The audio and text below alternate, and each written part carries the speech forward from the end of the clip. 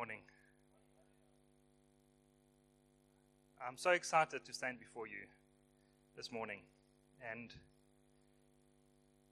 I'm also so humbled because this is, for me, an amazing opportunity, but also for me, it's quite a big day in my life.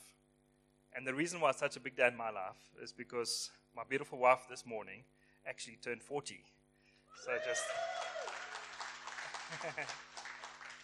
She's the only reason I can stand up here this morning, and I love her dearly, and she is amazing, amazing, amazing, beyond words that I can use to describe. This morning, I'd like to just give a personal testimony, and I really hope that some of you would be blessed. When I envisioned what I'd like to see this morning happening, has already happened. So I feel I can put down the mic and I can go sit down.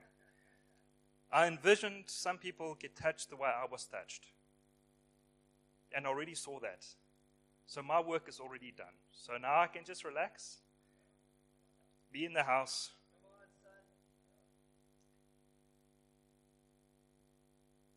So fortunately, this is a testimony. So it is quite easy, but in another way, it's quite hard. It's quite hard because it is quite personal. And when it is quite personal, sometimes a person do get a bit emotional when you're actually recalling how you felt in those situations. So I had to actually cut a lot out because there wasn't time. But if anyone wants to find out any more detail, please come. I'd love to share. And if you feel that can bless you, please invite me in to share a bit more.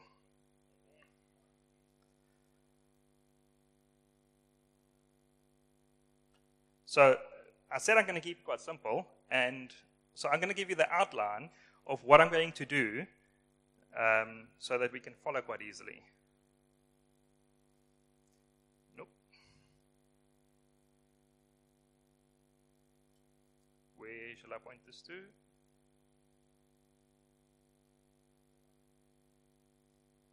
It's always a good check if it's on. I believe it's on.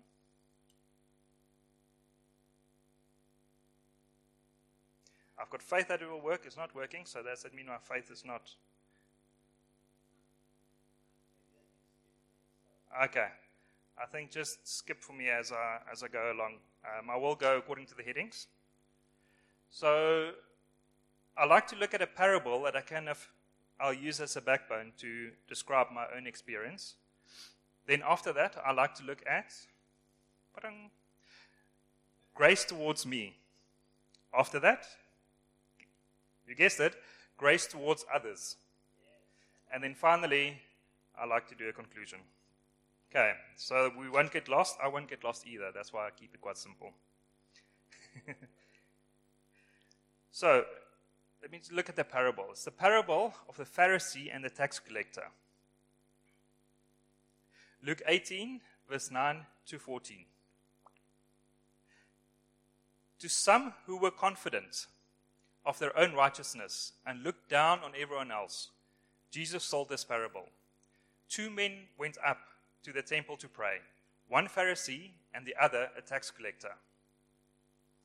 The Pharisee stood by himself and prayed, God, I thank you that I'm not like the other people, robbers, evildoers, adulterers, or even like this tax collector.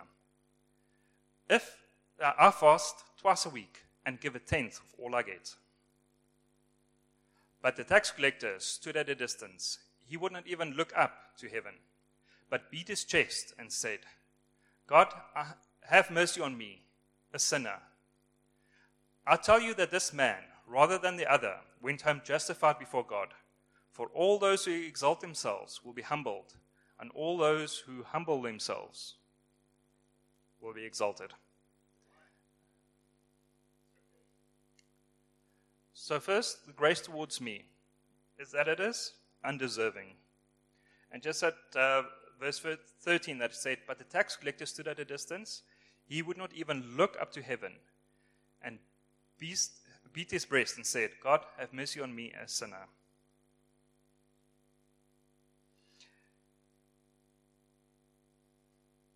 What happened to me when I came to grace was actually quite interesting. It wasn't by a teaching of someone else. when I was at school and also after I lost my way a bit. I still never not believed in God, but I definitely went astray. And one night in my folks' place was late at night. I was in the lounge. They were sleeping, fast asleep, quite late at night. And just by myself, I came to the realization of just how lost I am. How lost I am in sin, and how that one scripture just came to mind the whole time. And that is Romans 7 verse 15, where it says, I do not understand what I do. For what I want to do, I do not do. But what I hate, I do. And that just rang so true for me there. And I just felt so bad that I'm saying, I don't know how to do this anymore. God, I love you, but I just keep on falling down. And I'm trying to do it right, and I just keep on falling down. And it was a struggle I had for a long period in time. And I just felt so tired, and just like such a heavy burden on me at that time that I just feel like I just can't carry it anymore. At that time, thinking about just how pitiful and how undeserving I am at that moment, I had a flash of a thing that I've done that I felt really guilty about in my mind's eye, as clear as day. So, when you've got a picture and that picture just represents exactly what you have done wrong. I get that flash. As I got that flash, I saw a hand with a gavel, a judge's gavel. And I just saw that slamming down. As I saw that slamming down, what I heard is just forgiven. That touched me so deeply, because what happened straight after that is another flash came to mind of something that I did wrong, as if my own consciousness is trying to give up the excuses. And the gavel came down. The gavel came down. Every single thing I've done in my past was highlighted that I felt guilty about. Every time that gavel came down and said, forgiven, forgiven. I ended up on the floor in a fetal position, bawling my eyes out. And it took a long time to really realize what was happening. But God did that without me doing anything, without me hearing a sermon. It was by myself. The grace message wasn't even preached back then, as it is today. And I just thank God so much that He touched me so deeply. I was quite grateful that my parents didn't wake up. That would have been quite awkward.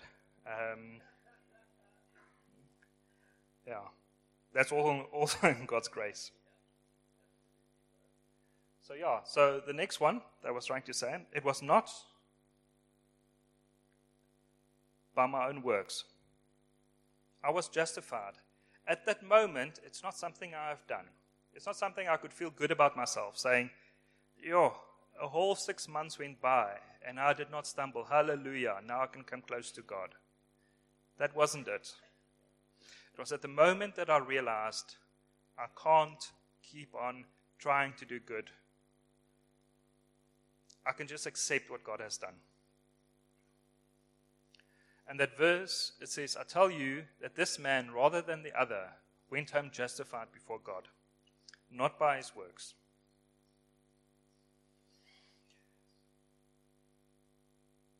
Next up, burden lifted.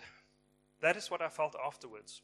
The parable doesn't really show what happened to the tax collector after that. But what I really like about that picture is you can see that the tax collector there, you can see who's a tax collector and who's a Pharisee. The tax collector being the one being quite prone. And you can almost in that picture see that he carried a burden, and he carries a burden by the way his arms are outstretched. And what I found is straight afterwards, is I felt extremely different. Something in me changed. I didn't feel like the same person anymore. A burden has been lifted. Matthew 11, verse 28 to 30. Come to me, all you who are weary and burdened, and I will give you rest. Take my yoke upon you and learn from me, for I am gentle and humble in heart. That's God, being gentle and humble in heart. We heard this morning how great and how good God is. And it's interesting that God, who has no reason to be humble, is humble in heart. And you will find rest for your souls, for my yoke is easy and my burden is light. Now, I feel it's quite easy to identify ourselves. Who here identifies themselves at some times of their lives as a tax collector? Okay. Now, who here identifies themselves as a Pharisee? Okay, not so many. In this parable, it's, I think, quite easy to identify ourselves as a tax collector, being the one that is humble. But interestingly enough, that was not the intended audience. This parable was actually meant for others, not for people identifying themselves as a tax collector. So the valuable thing we can get from it, and a personal testimony of what happened to me. In verse 9, it says, to some who were confident of their own righteousness and looked down on everyone else, Jesus told this parable. That's what that's the audience the parable was intended to.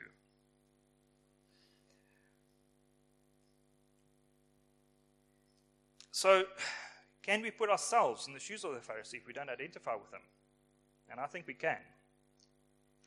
The first thing I'd just like to look at, why did Jesus choose a tax collector and a Pharisee? And if we look at what those two people were perceived as during that time, it actually makes a little bit more sense.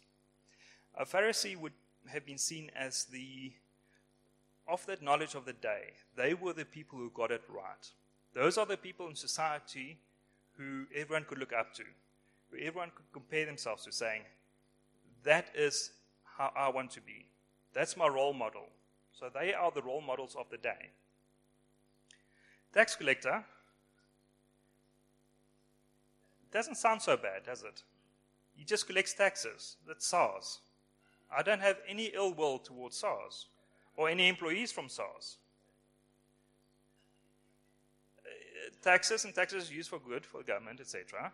So why is a tax collector being used?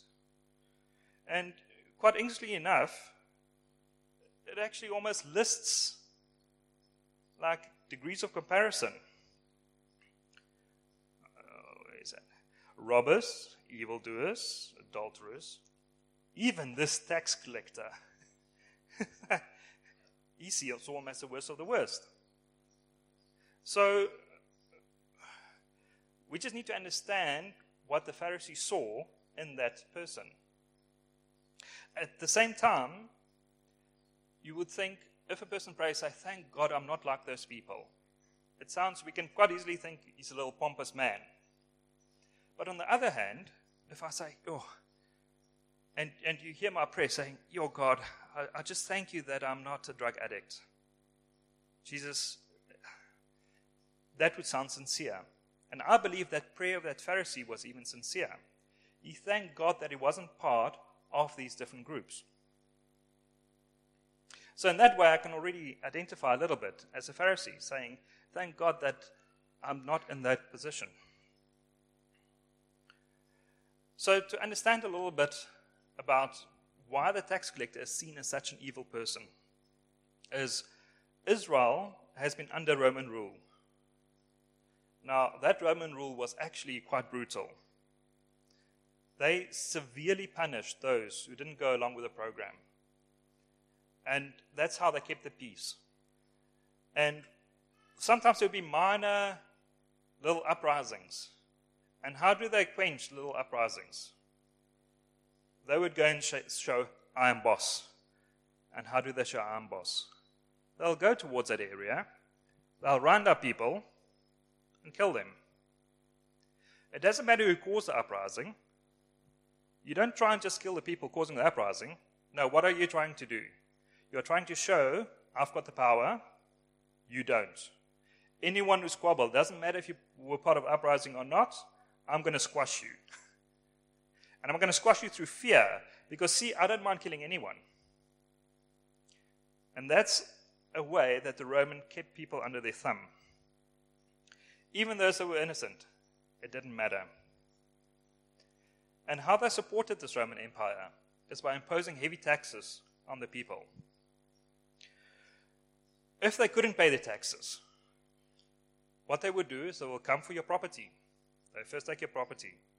If that is not enough, or you still can't pay your taxes, they come for your children. And what do they do with your children? They sell them off into slavery. So that's the Romans, but what about the tax collector? Now, what would happen is the Romans don't necessarily know the lay of the land. They don't understand the culture. They don't understand the people that well. It's very hard to manage. So what they would do is they will look for individuals within the community who is maybe not of such a lacquer character, a little bit shady, not so patriotic. Those are the characters that they can employ. And what do they ask of these characters? To be the tax collectors. Now, these tax collectors being a little bit of a shady character to start off with in our community, or in their community, they would collect the taxes, but more often than not, they'll collect more taxes than what is necessary. That's a way that they can line their own pockets. Now, Rome didn't mind. As long as they got what is due to them, what they thought is due to them, for them it didn't matter that these tax collectors were exploiting their own people. The people being exploited couldn't even really do anything, because the employers of these tax collectors were the very ones oppressing them. And what would happen is that tax collectors would ask too much, they can't pay, so it's their job to report the people who can't pay. So you can imagine them being the reason that children of the community are sold into slavery. Now that gives a little bit of a different perspective. Why is a tax collector being seen as such an evil person at that time? I'd like us even to bring it into South African context. So, say a foreign nation or foreign group takes over South Africa. Now that can be, use imagination, it can be Zimbabwe coming over, it can be the Taliban coming over, it can be North Korea, it could be Russia. But say one of these foreign nations come and take over our country. It's a brutal nation and will round up and kill people who is in charge and people who would like to do any kind of uprising. Now imagine that nation coming into our communities and looking for people of shady character. Getting those people to do their bidding. Getting those people to collect the money on their behalf. And those people being so greedy that they take a lot more than what is due. So greedy, in fact, that they don't mind seeing children being sold into slavery into foreign nations, being taken from homes. How would we feel towards those people in our community doing it? Would we compare ourselves to that person and just say, sure, thank God that I'm not like that person? I think we can. And in that way, we can see ourselves as a Pharisee in this parable.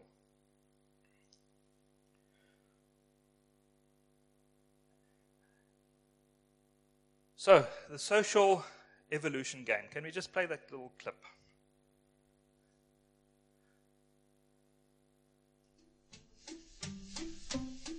In a study done by Lisa Aspinwall and Shelley Taylor in 1993, It was found that downward social comparison may bolster self-evaluations and increase expectations of success among people with low self-esteem.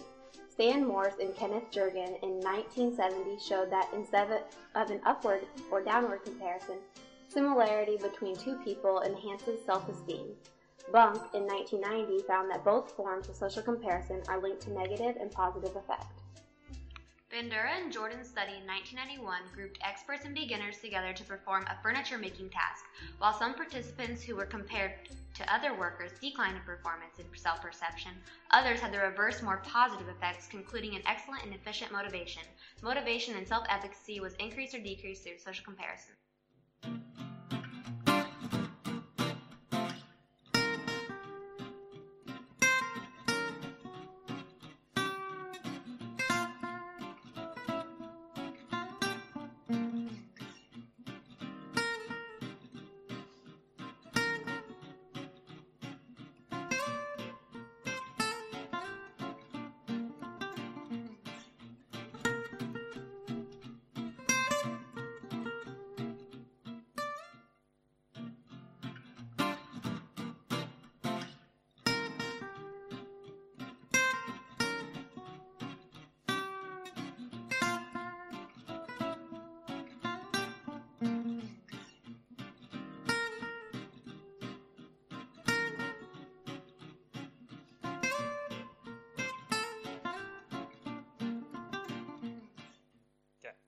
So it's, whoops, I didn't see that coming. That is a little excerpt from a video for a psychology second year subject. And it is so normal in our thinking that we do compare, we play the social evaluation game whether we like it or not. We are compare ourselves to others constantly, all the time. A lot of people would say, when studying the subject, that is what all our interactions are about, is comparing ourselves. This social evaluation game. We can't help but playing. So this game is played by everyone all the time. People see themselves in comparison to other people around them. Even groups with different interests also play the comparison game with different groups. I belong to this group, and this group is maybe slightly better, I think, than that group. So then I feel a little bit superior because I partake in this group. This group gives me a little bit of life. Even, I think, in sports, that happens as well. We identify ourselves as one group, and we think this one group in sports is a little bit better than another group. Our whole of society is built around the social evaluation game.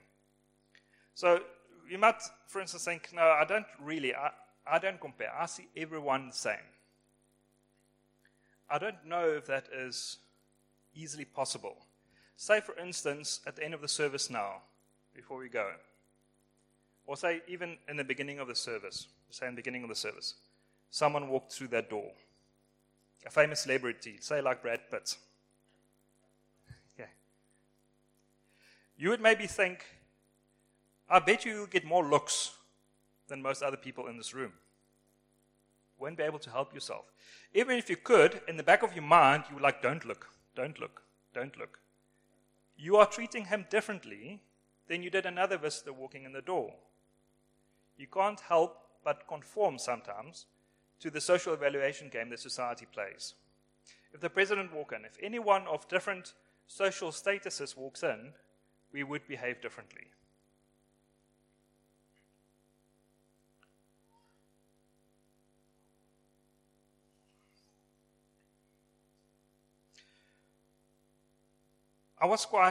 The thing that shocked me a little bit, to actually realize that it is a thing that happens all the time and that no one is immune to this, is there was a preacher that I like a lot, and I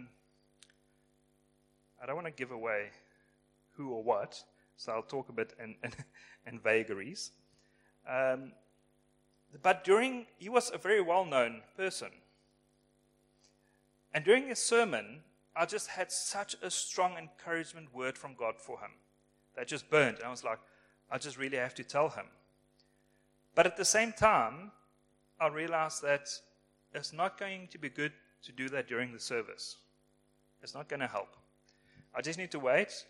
I know this is from God, and I just have to share it to Him. So I waited, and I bided my time a bit. And afterwards, when I saw also no one else would be inconvenienced, and it's just a good time, I stood in the right circles until I was there.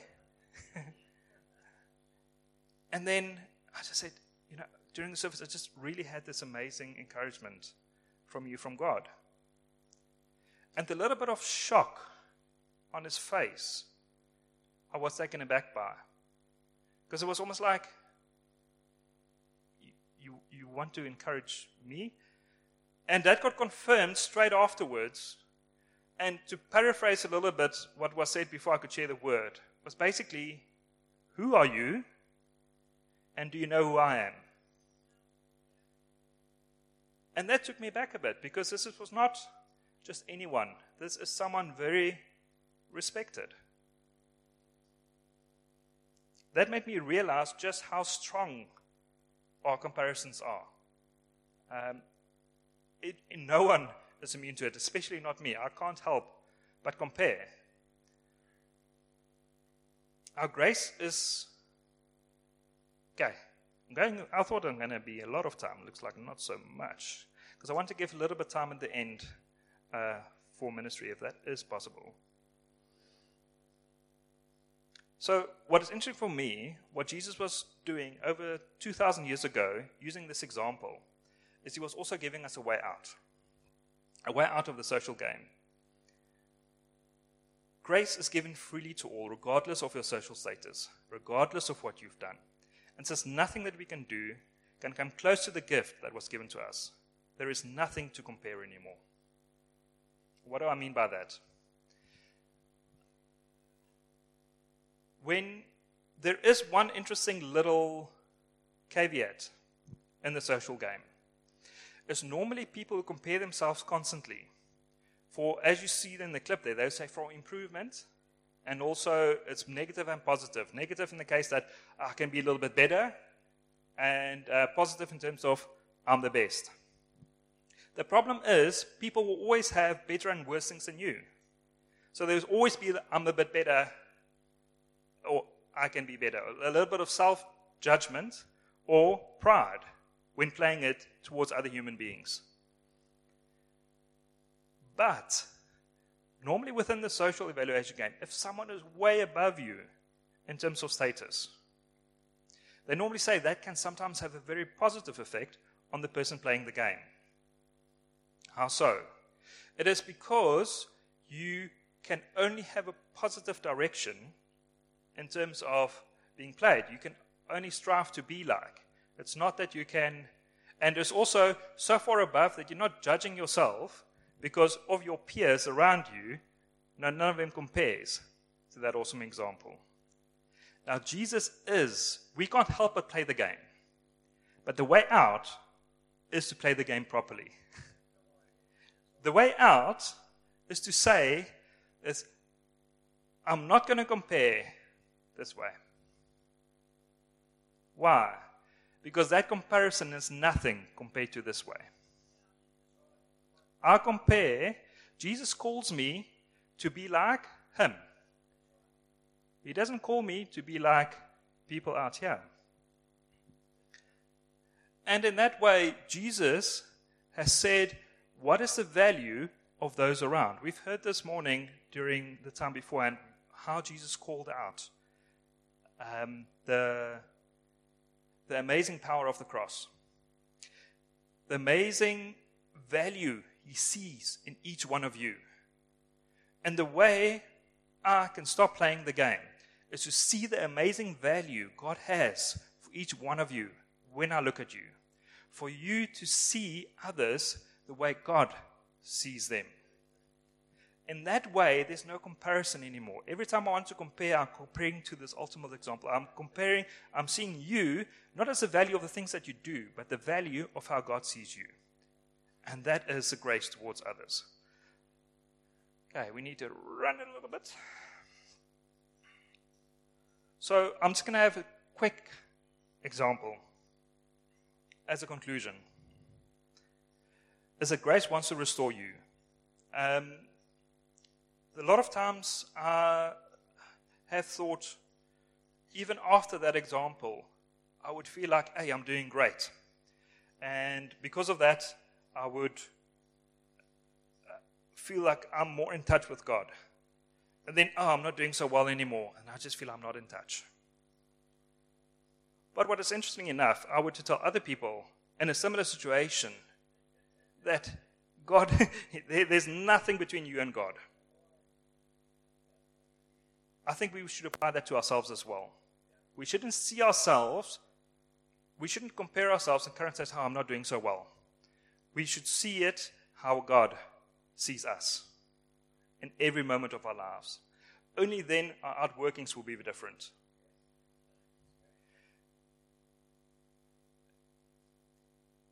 Grace wants us to restore others. So, just a last viewpoint. I'm not going to get, but I think we got the gist of it. Is that this parable was for the Pharisee. And not just for the Pharisee to say, don't be so hoity-toity. It was for the Pharisee to look at the tax collector and have grace towards him. That is what the parable was about.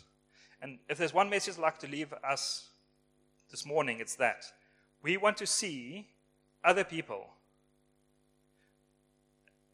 as the grace that God has for them. We want to treat them as immeasurably valuable. So, I'd just like to end off with 2 Corinthians 13 verse 11. Finally, brothers, rejoice. Aim for restoration. Comfort one another. Agree with one another. Live in peace. And the God of love and peace will be with you.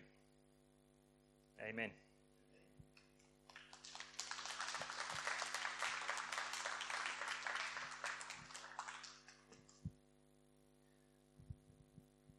Wow, wasn't that an amazing word, guys? Well done, Hans. Very, very awesome. And I think we can definitely all stand. Hans, do you mind praying for us before you leave? I think it's prudent that we all get Hans to pray what was on his heart. This comparison thing, the competitive spirit that people experience so often. The Bible even says we err because we compare ourselves to ourselves instead of looking at the ultimate example of who we are. And I think if we can walk away with that truth, it'll be really awesome. This morning you might be experiencing that I haven't experienced God's forgiveness like you have said this morning. And if that's you, this is for you. God wants to give you that clarity, wants to give you that finality. He wants to lift the burden of your shoulders. Or maybe this morning, you can actually see now, wait, I can be like that Pharisee. I have judged others. I compare myself to others. And this morning, I'd like us just to turn towards God. Say, God, I am sorry. I'm sorry for looking at others, getting my worth from something else than you. You are the ultimate comparison. To you, we look this morning. To you, we say, we love you, Lord. To you, we say, thank you for setting us free. Setting us free from comparison. Setting us free from this evil game we play with others around us. This game that we play that we compare ourselves. Thank you, God, for setting us free. And Lord, as we go from here this morning, let us know this is a journey. This is not just a stop. This is not a final destination. This is a journey that we are going on. A journey of discovery of how to not compare with each other, how to not judge one another, and how to look to you. How you are the primary, you are the only, you are the amazing, you are the center. We love you, Lord.